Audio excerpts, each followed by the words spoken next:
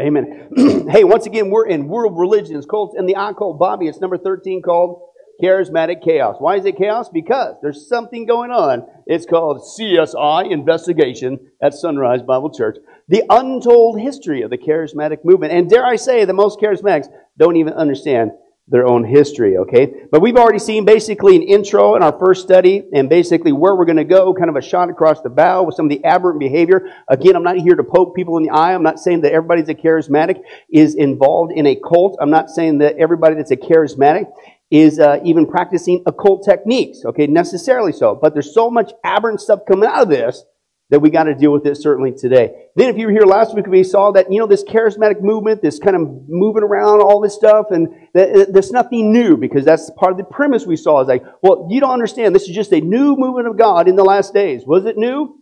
Absolutely not. We saw that it actually started with a guy named Montanus after the death of the last apostle, the apostle John. And shortly after that, what's the premise? The whole premise is that you can get a new word of God outside of what?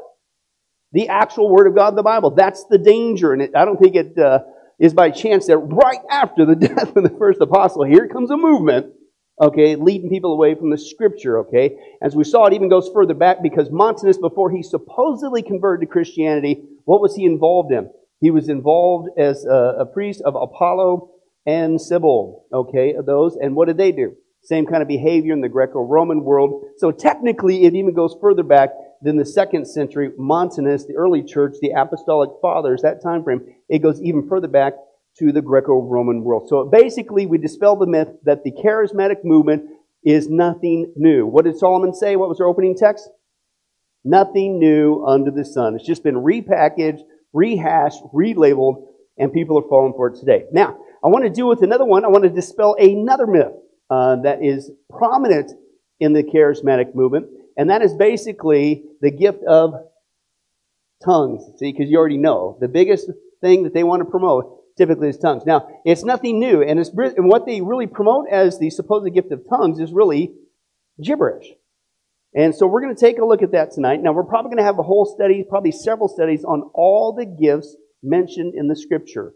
Lord willing, we're going to tear them apart. We'll probably look again at this gift of tongues. But what I mainly want to dispel again, just like we did last time, this is nothing new in their behavior, but it's also nothing new in this gibberish that is being touted as the biblical gift called the speaking in tongues, okay? And what we're going to see is basically when you read the Bible, what a concept, okay?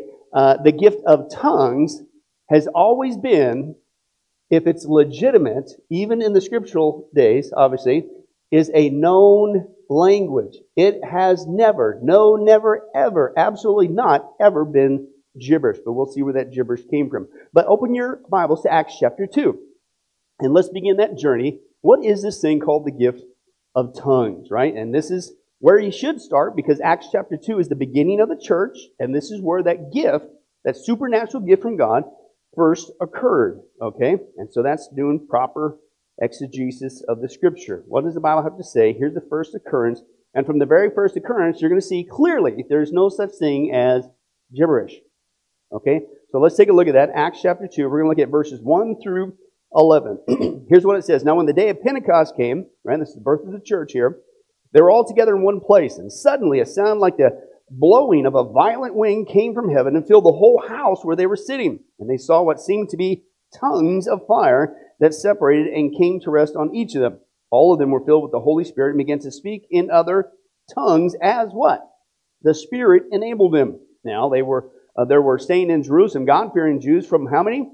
Every nation under heaven. Okay? When they heard this sound, a crowd came together in bewilderment because each one heard them speaking what? Complete gibberish. He was going, what's that? That makes no sense to me. What's it say? His own what? Language. So right out, and I'm not done yet, right out of the gates, the legitimate gift of tongues or languages has always been a what? Known language. I mean, we're just reading Bible, right? Okay? But continue on.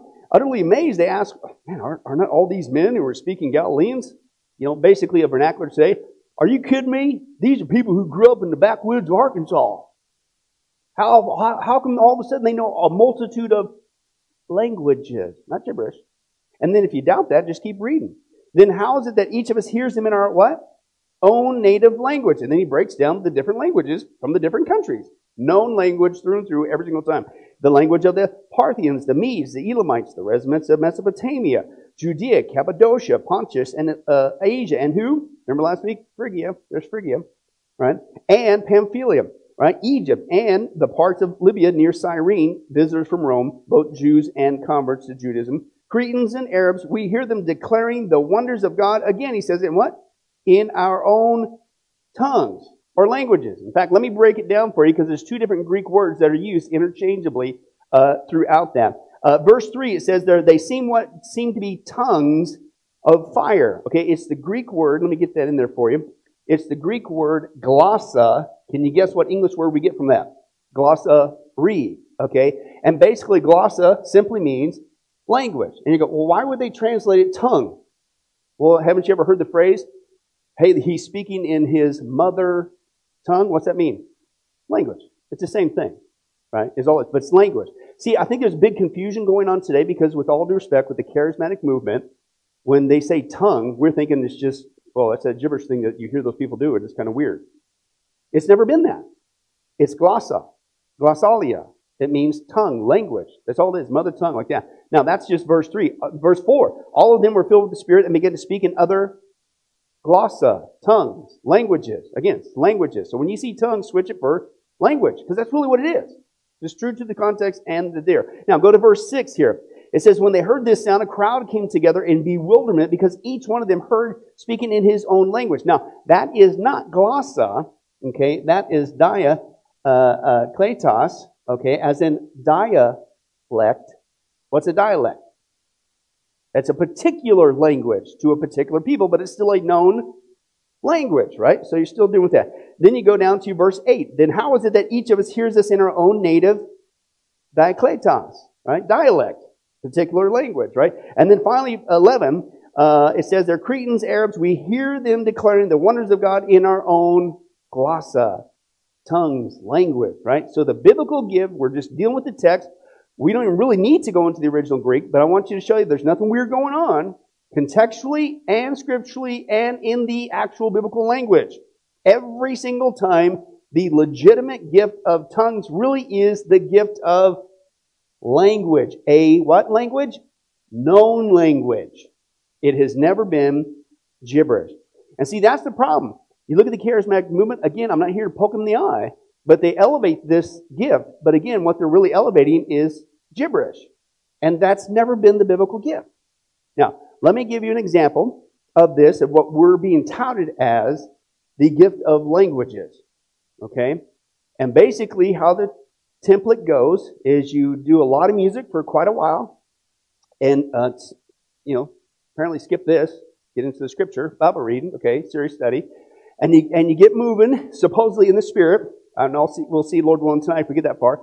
Maybe a different kind of spirit. You get into an altered state of consciousness, but whatever. But basically the format is you go with music for quite some time, then all of a sudden everybody's supposed to calm down for a little bit, and then supposedly the Spirit of God moves, and then people will start doing gibberish. Now let me give you a typical scenario of what is being touted to you and I with all due respect. Remember what they say, that we need to do this. This is more spiritual than what we do. Right? But let's take a look at that example tonight.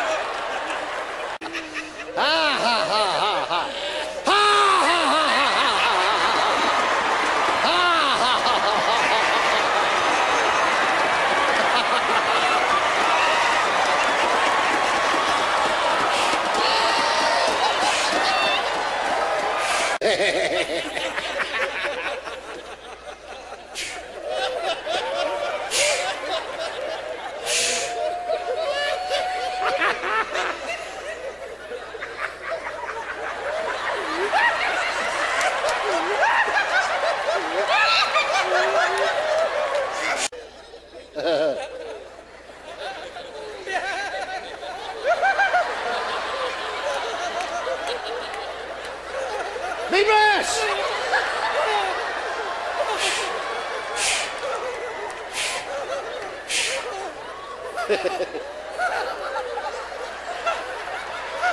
Be blessed. Thank you, Lord. Thank you, Lord.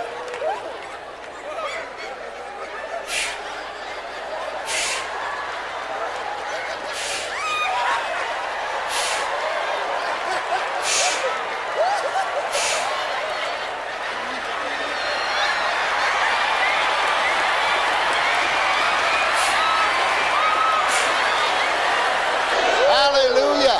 You might as well get in and enjoy it. Might as well get in and enjoy it. Might as well get in and enjoy it. Might as well get in and enjoy it. Might as well get in and enjoy it. Might as well get in and enjoy it.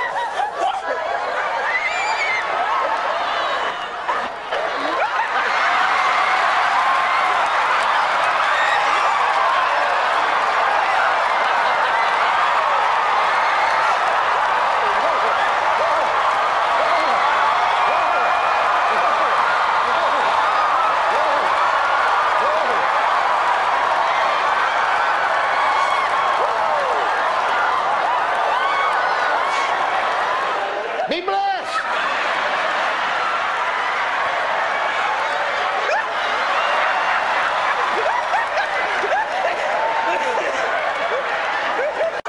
Glory, glory, glory, glory, glory, glory.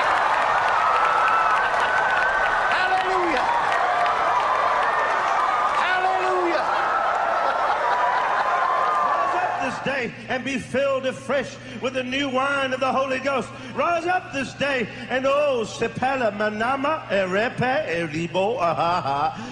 Coridiesta pahaha. Refied haha.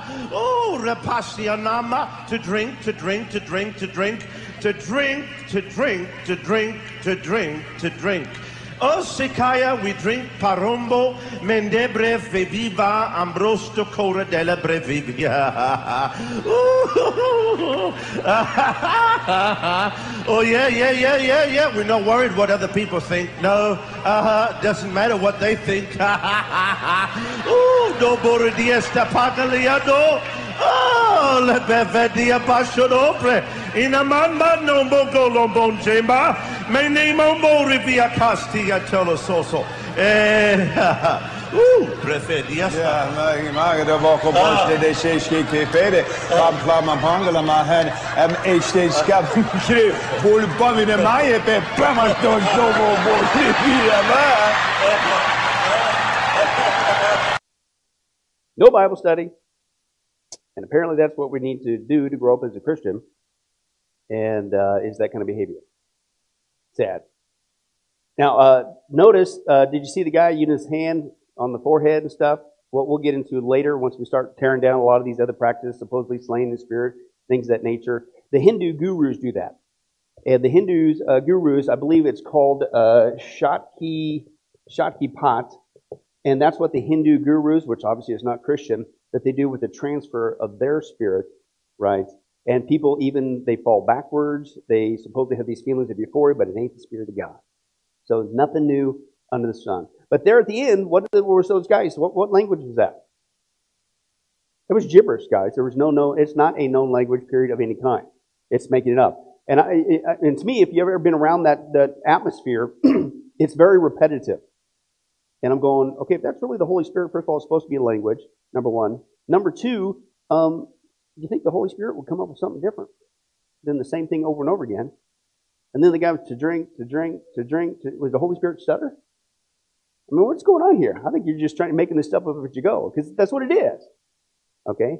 And again, this is being touted as something that you and I need to be a part of. Now, there's a couple excuses. We're going to get into this even more detail when we have studies just on the gifts. I'm just trying to dispel the myth that this is a new movement of God and this gibberish is the way to go. It's not. Okay? Now, one thing that they'll say is, well, see, the reason why it sounds strange, the reason why it's not a known language, maybe you got us on that one, even though the scripture says what? If it's legit, it's got to be a what? A known language. I'm just reading Bible, right? Okay? But they'll say, no. You see, this is a heavenly language. Anybody ever heard that one before? That's the excuse. Okay? Right? Now let's talk about that. Now basically what they're trying to refer to is when Paul talks about the gifts. 1 Corinthians chapter 12, he talks about the gifts. If we get there, we're going to read that opening text at the end. Then 1 Corinthians 14, he deals with the gift of languages. And he deals with the Corinthians abusing that gift. Okay? Not commending them for it, abusing them. Understand that. But smack dab between 12 and 14 is 13. And he's basically saying, oh, by the way, you're missing the whole point. You guys are doing this all for show. It's being abused. It's not even legit. Okay? And then I'm going to tell you that it's all for nothing. Because the gifts are for the edification of the body. And if you don't love, you're nothing. That's the whole context. The 1 Corinthians 13, what we call the love chapter, Paul wrote in between the gifts and the abuse of the tongues. You see what he's doing? He's saying at the heart of it is for the edification of the body. It's not for you. It's not for show. It's not to draw attention. It's not for yourself. All that God gives us is for love, to love one another, to build one another up. And if you're not doing that, you're wasting your time. But 1 Corinthians 13, here's what they want to say. That well, the reason why it sounds so like gibberish is not language. It's a heavenly language. And they want to try to pull it out of 1 Corinthians 13. And I quote, if I speak in the tongues, languages, of men or of angels, but keep reading, Paul says, but I have not love, I'm only a resounding gong and a clanging cymbal. Again, they just completely take it out of the context, number one. But they want to say, well, see, right there it says, there's an angelic language. And that's what this is. It's a heavenly language. And that's why you can't understand it. Well, first of all, that's not at all what Paul is saying. First of all, there is no verbiage there in the scripture, heavenly language. They're trying to take that out of this passage here that talks about that. Second of all, Paul is basically not even saying that at all. When Paul speaks of the tongues of men, he's referring to the legitimate gift, the gift of languages that we just saw there. But when he speaks of the tongue of angels, he's not literally speaking of a heavenly language. Paul is using hyperbole to make a point. I don't care if you say it's from men. I don't care if you say it's this eloquent language from angels. If you don't love, you're nothing. In fact, what did he say? You're a clanging cymbal, noisy gong. What? He's basically calling out the gibberish. And yet you want to pull out of that and say this is what gibberish is supposed to be, this heavenly language. Paul is saying that no matter how gifted one may be, whether in his own language, foreign languages, or the hypothetical, is using hyperbole, language of angels, if it is without love, it's a waste of time. In fact, without love, one's speech is no better than the useless babble of pagan religions. And that's exactly what's going on. The pagan culture of Corinth honored their gods in a ritualistic ceremony accompanied by, listen, loud musical instruments such as gongs and cymbals and trumpets. Their worship, listen, was a chaotic cacophony. What did we just watch? A chaotic cacophony. That was the thing that Paul was speaking against. You're acting like the pagans. That's what pagans do in their so-called worship. But then somehow in the middle of that, they want to take a verse out of it and say, no, that's why it's the way it is. Complete abuse of the scripture. Speaking in tongues is probably best understood, again, as having divine eloquence. Again, Paul's using hyperbole. And he's basically, again, he's saying that if you have the ability to speak with the skill of the greatest men of all time, or even with angelic eloquence, again, if it's not love, it's a waste of time. To suggest that Paul implies that the tongue of angels is a, quote, heavenly language, which is supposedly supposed to explain gibberish, is a complete abuse of what the scripture is actually saying. And I'll say this, okay, all right, let's just go back to angels. Angels are all over the Bible. Angels are real. There's holy angels from God. There's unholy angels that work for Satan, demons, right? But when angels appear on the scene, Old and New Testament, angels do speak to people. And what do people hear from those angels? A bunch of gibberish? What? It's always a known language. So even that falls apart.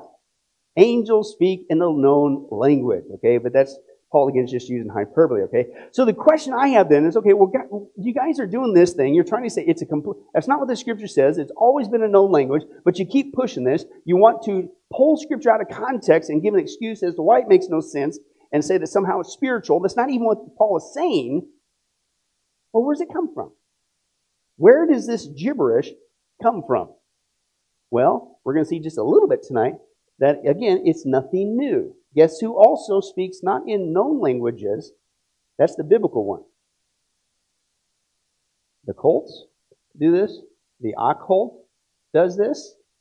Okay? You got spiritism does this. Shamanism, witchcraft. They all speak in not languages, but gibberish. Interesting. Okay? In fact, let me give you some of that proof tonight. In fact, there's been actual linguistics, people who study this. This is their life, and they've studied this, and they said this is carte blanche, this gibberish that's being passed off to you and I in the Protestant church, in the charismatic movement, as a legitimate gift. He says this is completely straight out of the occult. Listen to this, okay? In 1972, William Samarin, he's a linguist from the University of Toronto, he published an assessment of the Pentecostal supposed gift of tongues, right? The gibberish thing. And his assessment was based on a large sample of actual people doing this.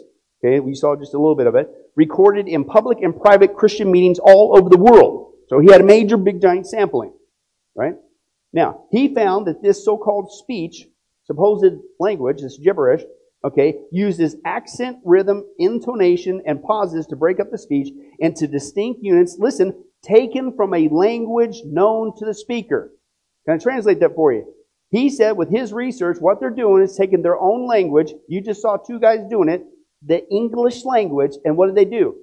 They turned it into gibberish. He says that's what it is, right? Now, he says they got various pitch and volume and speed and intensity, but the sounds are taken from a set of sounds already known to the speaker, and this is confirmed by others. So they're taking a known language and turning it into gibberish, right? He also found that the resemblance of human language was merely on the surface.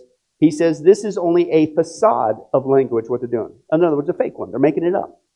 Okay? Now, another researcher, Felicitas Goodman, studied a number of Pentecostal communities in the United States, but also in the Caribbean and Mexico, and concluded that what she found was the recordings, listen, they were the same as, quote, non-Christian rituals of Africa, Borneo, Indonesia, and even Japan. She took into account both the segmental structure, the sounds and syllables, the rhythm, the accent included. Listen, there was no distinction what was being practiced by, quote, the Pentecostal Protestants and the followers of other religions. The gibberish comes from the occult and other religions that are not Christian. That's the source of it. In fact, it goes even further back. We already saw, remember last week if you were here, who also did the gibberish? Remember Pythia? Remember in the priestess with the Apollo and Sybil? They would get in there, it was called ecstatic speech, just gibberish. They get worked up, whether it be the gas coming up from the crack in the ground or whatever. Remember that? They did the same thing. Are they Christian? Absolutely not. Okay? And that's what we see there. Now, again, in the Greco-Roman world, okay, back then, they were given, the people who could do this, like the Pythia, the so-called prophetesses, that had a word for the people, right? They were given high status. People looked up to them, like, wow, they're really spiritual. We need to pay attention to them because they could do this gibberish thing. And because they believed that they were prophesying, and it was a sign of a, quote, divine spirit possession that gave them the ability to utter these words, which they said was, quote, direct quote, an insane mouth. Right? This is coming from these mystery religions. Right? Back then, they said the people were doing this because the divine gods, which would be demons, this is a sign of full possession. I'm not saying everybody that does this in the charismatic movement is possessed. Okay? But, and by the way, you can't be possessed with a demon if you're a Christian. We'll probably get into that later as well. We already dealt with that. Our 30-week spiritual studies. If you haven't seen it yet, watch it. But we'll probably deal with it again in this context. But they said that's a sign that they're fully possessed when they started to speak this insane mouth. Basically gibberish. Folks, and then somehow today, it's a new movement of God. No, it's a heavenly language. That's why you can't understand it. That's why it doesn't make sense. No, I don't think so.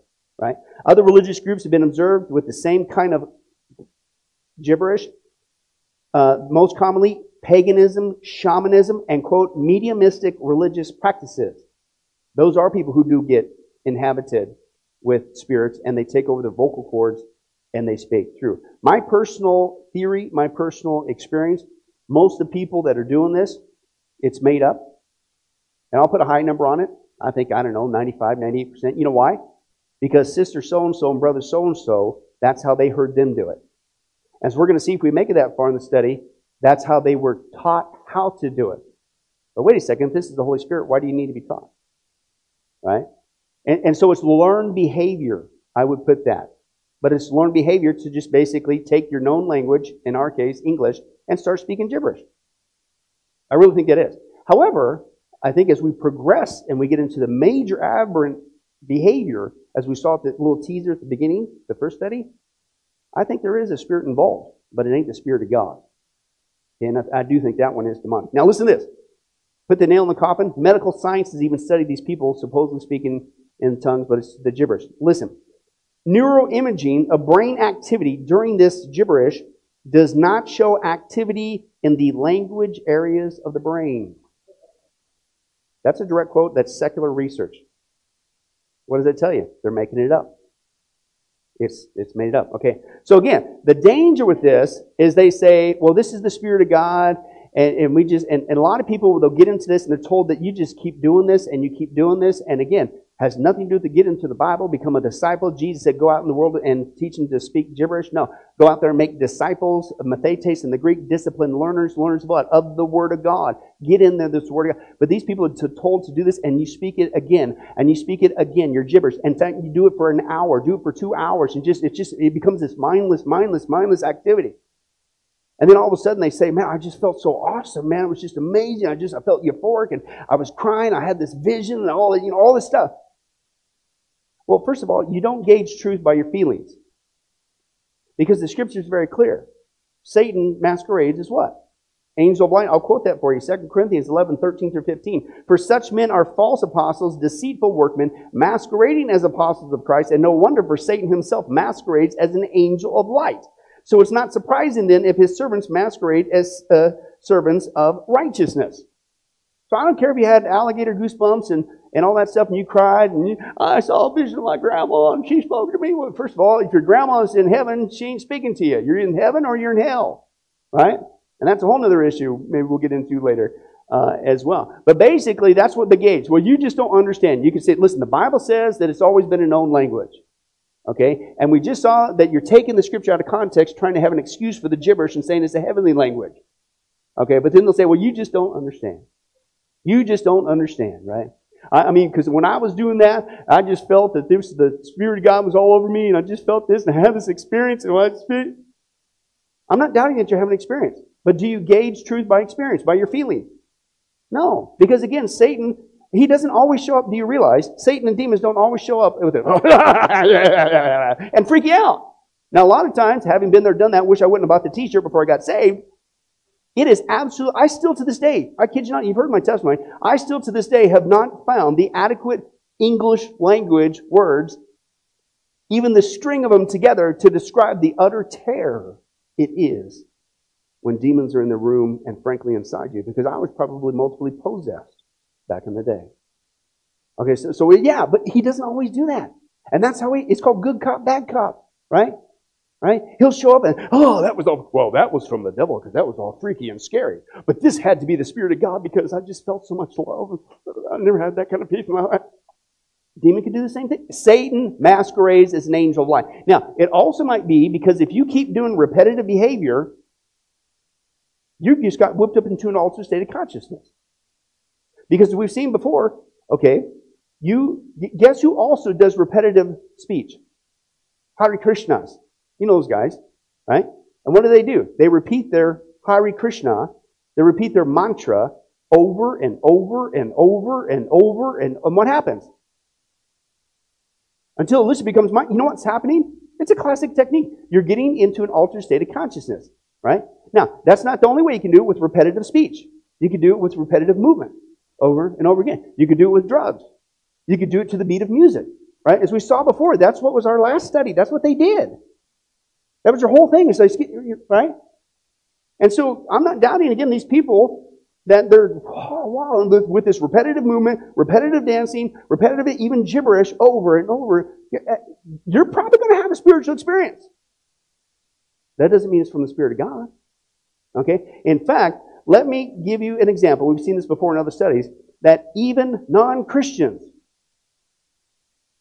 it's this, you look at many, with all due respect again, charismatic services, with the music, with the repetitive moving, the repetitive gibberish, and over and over, right? Even the non-Christian religions do the same thing to get people into an altered state of consciousness to commune supposedly with the gods. Here's the New Age and Hindu version, of you will, of what I would say we're witnessing in a charismatic service. Watch this.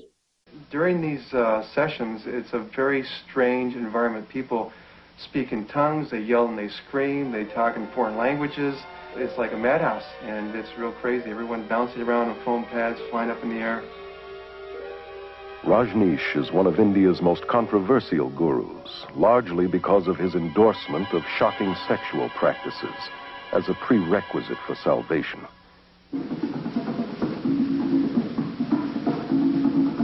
His brand of yoga, called dynamic meditation, is a New Age combination of Hinduism and psychotherapies. This exercise, involving rigorous breathing and hyperventilation, is designed to arouse the serpent force called Kundalini, which the gurus believe lies coiled at the base of the spine.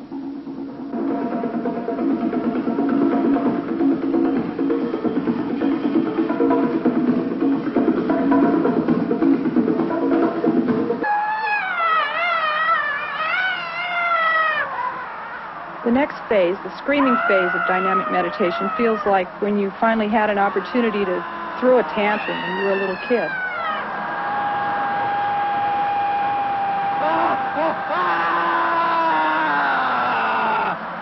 By the time you get to the third phase of jumping up and down and yelling "who," you're hardly there at all.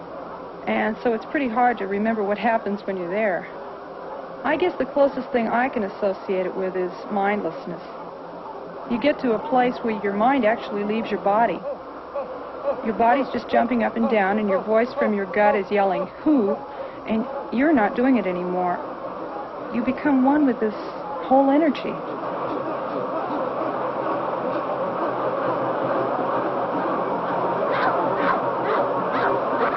The next phase in dynamic is the quiet space. Someone yells "stop," and you've just been doing 30 minutes of intense catharsis. And what happens after being in such incredibly intense movement for so long is just a feeling of peacefulness and stillness.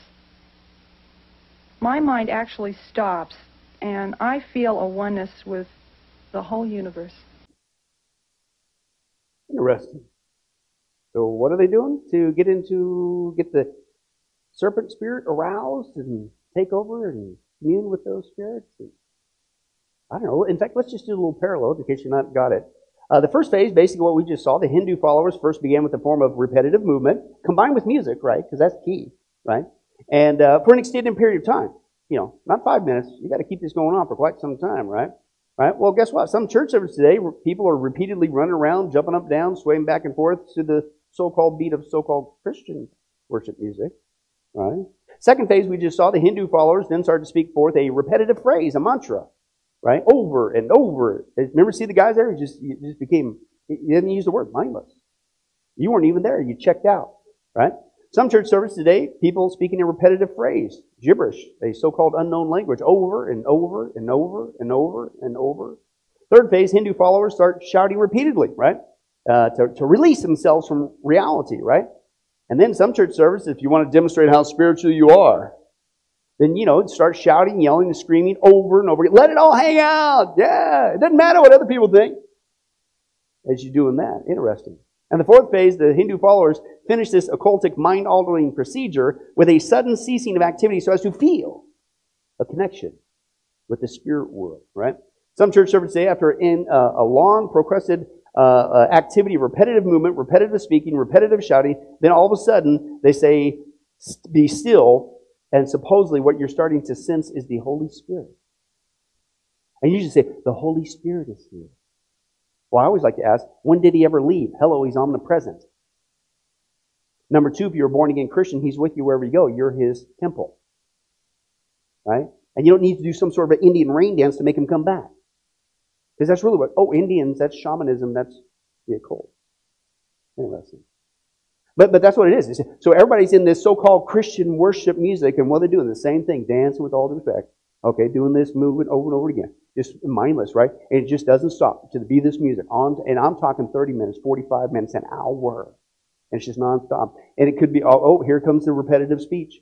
Here it go over and over again, right? And then all of a sudden, invariably, somebody gets up on the stage and goes, shh, stop. The Holy Spirit is in this. And what happens is we saw those people, if you're in that movement, after that time, and all of a sudden somebody says, stop! What happens? You're in that altered state, man. Nothing new under the sun. It's being touted as Christianity today. I really think that that's a lot of what's going on. Okay? And then again, let's take a look at another thing that they want to say, is they say, well, you just don't understand. See, because when we get to this point after, an hour of this movement and whatever, and maybe they're speaking in tongues, but there's other things that God does at this time, and you need to realize that they are a new movement of God. If you hear people barking like a dog or roaring like a lion, I mean, that's a new movement of God in these last days. You don't understand. That's how the Spirit of God is going to move, and it's a sign that we're in the... Really? Let's take a look at some of that other aberrant behavior after people get worked up into an altered state of consciousness. And let's just take a look. Is it anything new? Are they the only ones doing this? Or is this just the same thing over and over again? Slaying the Spirit, right? You saw that guy. He's, be blessed, be blessed, be blessed. He went right down the line, smacking him on the head. Again, that's nothing new, folks. Slaying the Spirit. Guess what? Hinduism, New Age meditation, Eastern mysticism, African spiritualism, they do the same thing. This is nothing new in the sun. How about electric shock? I just felt these jolts going through. That had to have been the Spirit of God. No, every single one of those is carbon copy with those three things. How about physical jerks? No, that's nothing new under the sun. The occult does that too. Animal sounds. Again, barking. No, they do the same thing. Hinduism, New Age, Spiritism, things of that nature, right? How about a new revelation? All of a sudden, God gave me a word to tell you. No, they do the same thing. Where do you think they get their false teachings from? Right? Again, they're going outside the Scripture, same thing. Energy surge. I just had so much power. I heard one guy tell a testimony after this repeated thing, and got in there. All of a sudden, he took off running as fast as he could, going around the sanctuary. He wasn't even looking where he was going. He went boom, hit his head on a pillar that was in there, bounced back, got up, kept on running. Whatever. That's supposed to be the Spirit of God. Right? Anyway, let's say, hey, that's right. Nothing new. He experienced that in Hinduism, New Age, and the occult, and all that stuff. Ecstatic speech. There's your gibberish. I mean, this is a new movement of God. No, as we saw, Hinduism does the same thing. Meditation, you'll get the same thing in altered state of consciousness as Spiritism. Trance, same thing. So-called vision, same thing. Do you see those people laughing? That had to be a sign. We're in the last days. That's a new movement of God. I mean, God loves laughter. It's got to be from Him. No, sorry. Once again, Hinduism does the same thing. When they get in an altered state of consciousness, when the Kundalini spirit takes over, they start laughing. They start, folks, come on. Again, I'm not here to poke people in the eye. But you're looking down on me, saying I'm the one that's not spiritual. You're looking at me saying I'm a fuddy-duddy because I want to study the Bible. In fact, you say for those who study the Bible that that's the problem. That we're fundamental, religious people who need to understand real Christianity in these last days. No, it's just repackaged occult. It's nothing new. The behavior is nothing new. The gibberish is nothing new. Okay? And it comes from the occult. Okay? It's not biblical. All right? Now, again, they want to say, well, that's why, it's so different because it's a new movement of God. I don't think so at all. Now, again, by the way, if it's supposed to be a new movement of God, is God going to contradict Himself? And here's what I mean by that. Okay? Erase everything we just saw, that this is nothing new. The cult's been doing this for a long time. And still does it today. Right? But we saw that the biblical gift of languages has always been a what? A known language. So then why would God contradict Himself later in the last days and turn it into the exact opposite? He's not. Okay?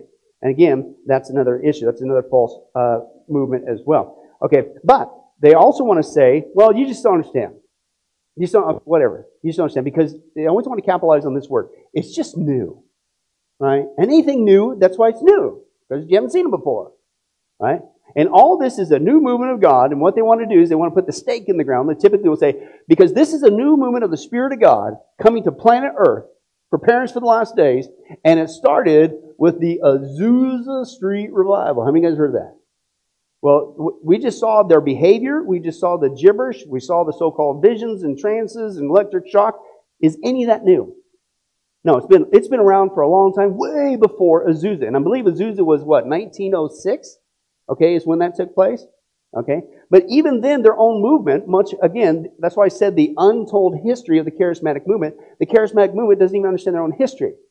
Because even the supposed gibberish breaking out in America, it didn't even start. I mean, first of all, it's been going on for a long time with the occult, period, number one. Number two, it didn't even start with Azusa. It started before that. And I got it. Charles Parham, he's the one that actually is credited, this is before Azusa, with the outbreak of tongues. And we've seen this before. The first person who supposedly was speaking in this supposed tongue was a lady named Agnes Ozman, O-Z-M-A-N. Check it out, right? Agnes Ozman, and she claimed that she was speaking, listen, in the beginning, she said it was a known tongue.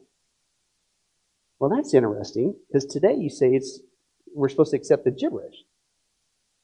So again, in the beginning, they said it was the Acts chapter 2 known tongue, and the language she said that she was speaking when this occurred, and this is all historically documented, was a known language. She said she was speaking Chinese. All right, well, at least you're aligning up with Acts 2. But it's also recorded what she claimed to speak. It was written out. Now, we've seen this before, and I'm not making this up. Here's what she said was the gift of languages, gift of tongues, a new movement of God, and this is pre-Azusa, which led to Azusa. And she said it was Chinese. And I quote, she apparently said, Lazzle, lazzle, loggle, eeny, meeny, miny, mo. I'm not making it up. I'm going to say that again. Lazzle, lazzle, loggle, eeny, meeny, miny, mo. That's supposed to be Chinese. So it's all messed up. Right? It's, as one guy said, this is not speaking in tongues, that's lunacy. Right? Now, we'll probably have a whole other study once we get into the historical aspect of the modern charismatic movement, what we would say modern charismatic movement with Azusa and moving forward. Okay, but let me just give you a little, what was going on there? Do you think God was behind this? First of all, there was a guy named William Seymour who attended Parham, the guy where it really started with one of his students, the Agnes Ozman. Okay, so that they even got that wrong. That's their own history, by the way. Okay, but this William Seymour, he goes off and he begins to set up the Azusa Street services. Right? So now you're getting into the Azusa thing. But listen to what was going on. Quote, it was bedlam. Anyone could get up and preach, and everyone did. Nobody stopped you to ask for your testimony to even make sure that you were even saved. Watch. Everyone preached, including local witches and sorcerers, until Seymour realized what they were and then forbid them from preaching. But they attended anyway, and they kept doing their strange worship while the services went on. Everyone preached except the guy who started the services, Seymour. And all he did, quote, was sit down in his head, and I quote, in a crate and shout from time to time, repent. Repent. It almost sounds like Joseph Smith and the hat thing. Remember that? In the study, he'd look at the rock, and supposedly that became the Book of Mormon. Right? As it began to glow. Right? Okay? And the one guy says, I dare say that the modern charismatic movement would have been horrified if they really understood that the actions that were really taking place at Azusa, including reports of kissing between unmarried persons during the service, okay, they would flee from this instead of celebrate it.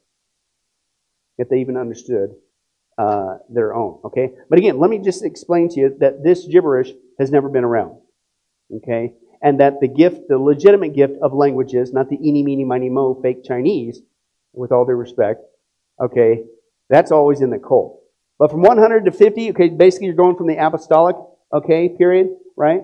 Right after the death of the apostle John, the last apostle. It is significant that the gift of tongues, the legitimate one, known languages, okay, is nowhere alluded to, hinted at, or even found in the apostolic fathers.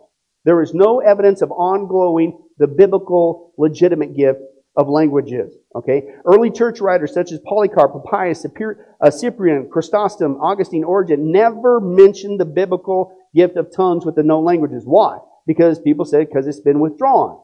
And we'll get into that whole argument, what gifts are in function for today, not cessationism, they call it, etc., and all that stuff. Now, during the first 500 years of the church, the only people who claimed to be speaking in tongues were, guess who?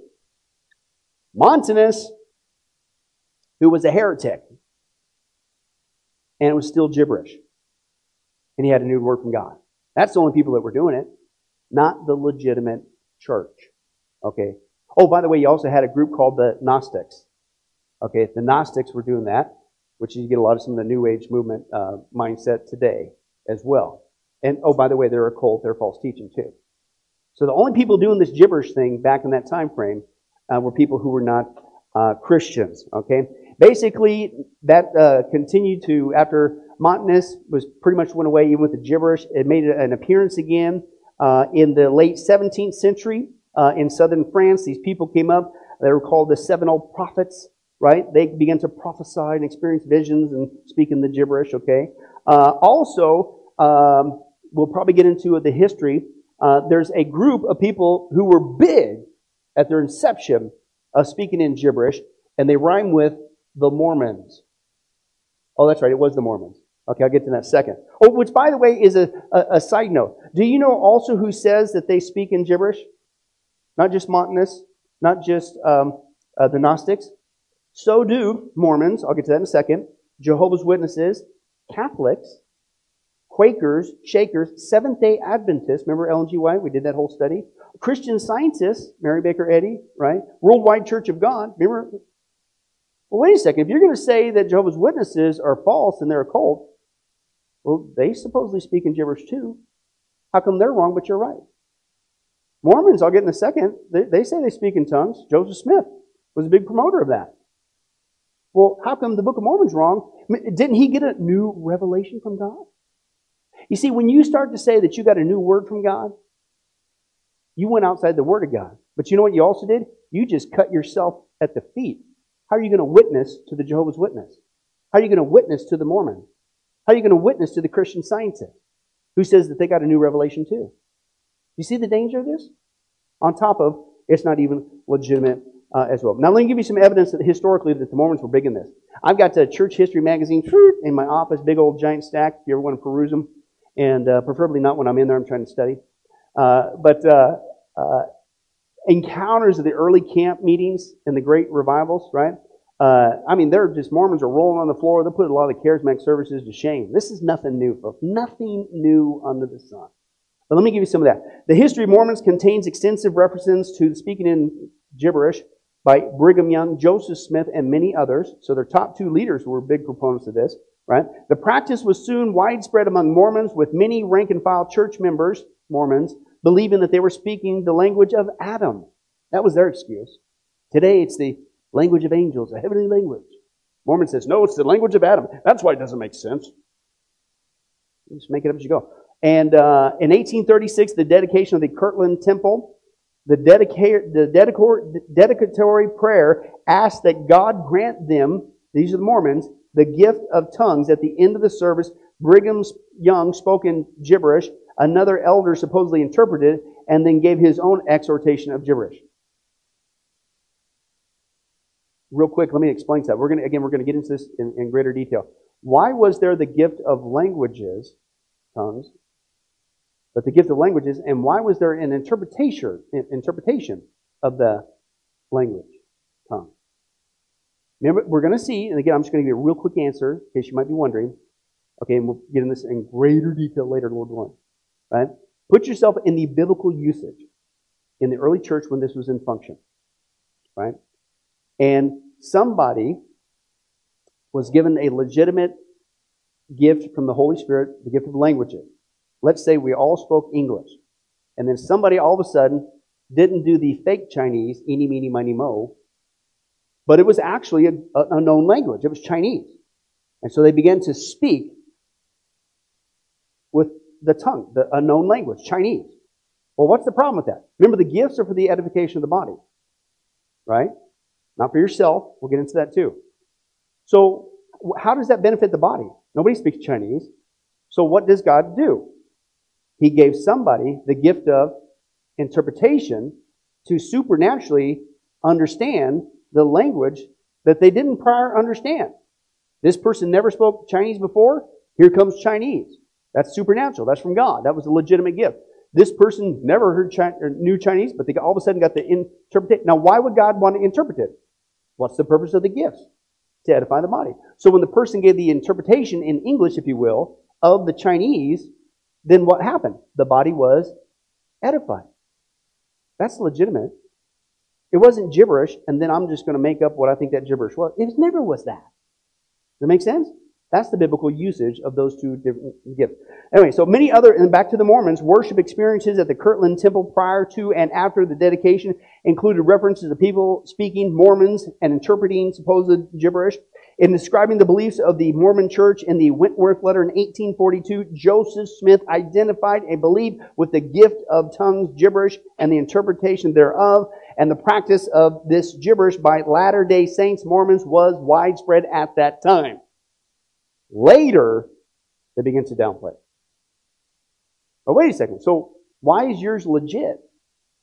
But if the Mormons did it, it was wrong. Why is we should accept you, but we shouldn't listen to the Jehovah's Witnesses when they do it? Oh, and, the Hindus and the New Agers and the Eastern mysticisms and the shamanism and the people in witchcraft. How come you're right, but it's all very interesting. Okay. Oh, and by the way, if this really is of the Holy Spirit, again, would you have to be taught how to do it? Here's another thing that goes on. Again, I think that the bulk of what we hear is not just gibberish, but people do it because that's how they're told to do it. Watch this. Here's one example of somebody teaching you how to speak in basically gibberish. Watch this. And if you've never prayed in tongues, if you follow my instructions, the anointing is here to do the rest. I can't do it for you, but I can tell you how to pray in supernatural languages. I know you don't know what to say. Make little nonsense syllables up. They're not nonsense, but they're the first words coming out of your spirit.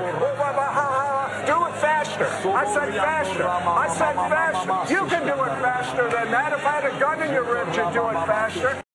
If this is something for which the Holy Spirit gives us utterance, why in the world would it ever be necessary to teach people how to do it? Dun, dun, dun. That's called your common sense thought for tonight. Hey, real quick, let's build on that. That's absolutely right. You know why it's common sense? Because that's good Bible. Open your Bibles as we get ready to close. 1 Corinthians 12. 1 Corinthians 12. Now again, this is where Paul begins the discussion of the gifts. Right? And then 13, he says, because you're abusing them, let me back up a second before we go forward. Let me clarify. It's all about love, folks. It's not about you. It's about God gives the gifts for the edification. And without this love, you're just a bunch of gibberish and clanging cymbal. They'll be like the pagans. Then he goes into 1 Corinthians 14, and dispels the abuse that they were doing with the legitimate gifts. Right? But let's take a look there. 1 Corinthians chapter 12. And let's take a look at verse 7. Now, remember, at the very first, he says, now about spiritual gifts, brothers, I don't want you to be ignorant. Right? So the whole context, this is where he starts getting to the spiritual gifts. Now, he starts to describe them in verse 7. He says, now to each one is given the manifestation, 1 Corinthians 12, verse 7, that each one is given a manifestation of the Spirit of God, is given for what? Yourself, to build yourself up, for self-edification? No, that's another lie. What are the gifts for? For the common good. Right? And again, that's why you didn't want just somebody speaking in a known language supernaturally. You needed somebody to interpret it for the rest of the congregation, so it could be for the common good. Right? So let's continue on. And he says, for the common good. He says, to one there was given the Spirit of the message of wisdom, to another the message of knowledge by means of the same Spirit, to another faith by the same Spirit, to another miraculous powers, to another prophecy, to another distinguishing spirits, between spirits, to another speaking in different kind of tongues, glossa, language, and still to another what? The interpretation of that language. Now listen to this, verse 11. All these, the gifts of the Spirit, are the work of who? The one and the same Spirit. And, what's the word there? He gives them. Who gives the gifts? The Spirit of God gives them to each one as He determines. Which means you don't need to be taught this. Which means when you get saved, and at the point of salvation you're indwelt with the Holy Spirit, what do you get at salvation? You get the Holy Spirit, you get the gifts. Granted, some you need to explore and figure out what He's gifted you with, right? And prayerfully He'll let you know. Sometimes they're self-evident. That's a whole other discussion. But when do you get them? At salvation. Who gives them? At whose direction? At whose discretion? So what does that tell you? You could pray, you could sing, you could dance, you could jump up and down, you could hoop and holler, you could have somebody, oh, repeat after me, do this. Won't make a hill of beans difference. Because they don't come from you. You don't get what you want. He gives them as He will. And that's not a thing. But He did mention there a bunch of different gifts. Lord willing, maybe we'll start to deal with those next time. What is up with those and what's in function for today, etc. Well, hi, this is Billy Crone of Get a Life Ministries, and I hope you enjoyed today's study. But in closing, let me ask you one final question. Are you sure that if you were to die today that you go to heaven and not hell? Now, before you answer that, let me share with you a couple things that the Bible says. The Bible says that God is holy and that we are not. And the wages of our sin or unholiness is death. We don't deserve to go to heaven when we die. We deserve to go down. We deserve to go to hell. Now, to make matters worse, we don't even want to admit this problem that we have, that we're separated from God not only now, but we're going to be separated from Him for all eternity in a place called hell. We don't even want to admit that. So, once again, out of love, God gives us what's called the Ten Commandments. The Ten Commandments were God's x-ray, if you will, divine x-ray to get us to admit the problem that we have inside that's separating us from Him. Let's take a look at a few of those, of God's divine x-ray. For instance, if you think that you're worthy on your own, you don't need a Savior, you're going to get to heaven all by yourself, then let's take a look at God's test there. The Ten Commandments. The ninth one says, you shall not bear false witness. That means lying. How many of you have ever told a lie before? Raise your hand. Okay? If you didn't raise your hand, you just told one. But folks, we've all done that. That makes us a liar. The Ten Commandments, God's x-ray, showing us that we have sin that's separating us from Him. We're not holy and perfect like Him. The fifth commandment says this, you shall not steal. Don't ever once take anything without permission. How many of you have ever done that? Well, if we're not going to tell another lie, we should all admit that as well. Well, that makes us a thief now. The Bible says that God is so holy, even His name is holy. And that's why the Ten Commandments says you shall not use the Lord's name in vain. And if we're honest again, folks, hey, a lot of us, how many of us have used the blessed name of Jesus Christ, the only name the Bible says under heaven that men might be saved? We've now turned it into a common cuss word, if you can believe that. The Bible says that's the sin of blasphemy. The Bible also says, hey, you want to show God you're so perfect, you have no sin, then don't ever once commit adultery. And you might say, well, I've never done that. Really? Jesus lays the standard before us. God looks at the heart. Man looks on the outside. Jesus said, if you ever looked with lust in your eye at another person, you've committed adultery in your heart. That's His holy standard. One more, the Bible says, okay, you think you're so good? Then don't ever once commit murder. You shall not murder. And you might say, well, hey, at least I haven't done that one. Really? The Bible again says that the sin of hatred, wishing someone was dead, is akin to the sin of murder. It's just, if you will, you pull the trigger in your heart. So how are you doing? That's just 5 out of 10 of God's divine x-ray, by the way, showing us the problem. How are you doing? Not if, but when your time comes, we're all going to stand before God. You will be forced to admit what He already knows. Hey, God, let me in. Let me in. I'm a liar. I'm a thief. I'm a blasphemer, an adulterer, and a murderer. And the Bible is clear. Such people as these will not inherit the kingdom of heaven. You're not headed to heaven. In that state, you're headed to hell. But here's the good news. God said if we would just admit this, number one, then He could fix it. And it gets fixed only one way, and that's through Jesus Christ. Jesus said in the book of John, chapter 14, verse 6, He says, I am the way, the life, and the truth, and nobody comes to the Father but by me. Why? Because only Jesus lived the perfect life in our place. And Jesus died on the cross. He took the death penalty in our place so that we could be set free. And since we weren't there, and since it's a gift and we can't earn it, we have to receive that wonderful gift by faith. And the Bible says God will pardon us for our crimes, our sins against Him. And you could actually see this analogy working in the natural, in the normal world. We see this actually in the courtroom. For instance, if a person is guilty and everybody knows they're guilty, they've committed a horrible crime, and the sentence has passed, the judge has knocked down the gavel and says, hey, you are going to jail, you are going to the death penalty for that crime. And we know that people, that happens all the time, and they go to jail. But believe it or not, did you know there's a way for that person, even though they're guilty, to actually be set free from that crime? It's called a pardon. And the one in authority, the governor, has the part out of mercy, out of goodness. Certainly nothing that person did in jail. They can't undo the crime. It's too late. But out of mercy, the governor could go down there and grant that person in jail a full pardon for their crimes. And by receiving that pardon, the doors come open and they are set free and they're rescued from the death penalty. Folks, that's what God is doing every single day with us spiritually. He has allowed His Son, Jesus Christ, to take the death penalty in our place. He's pardoned us.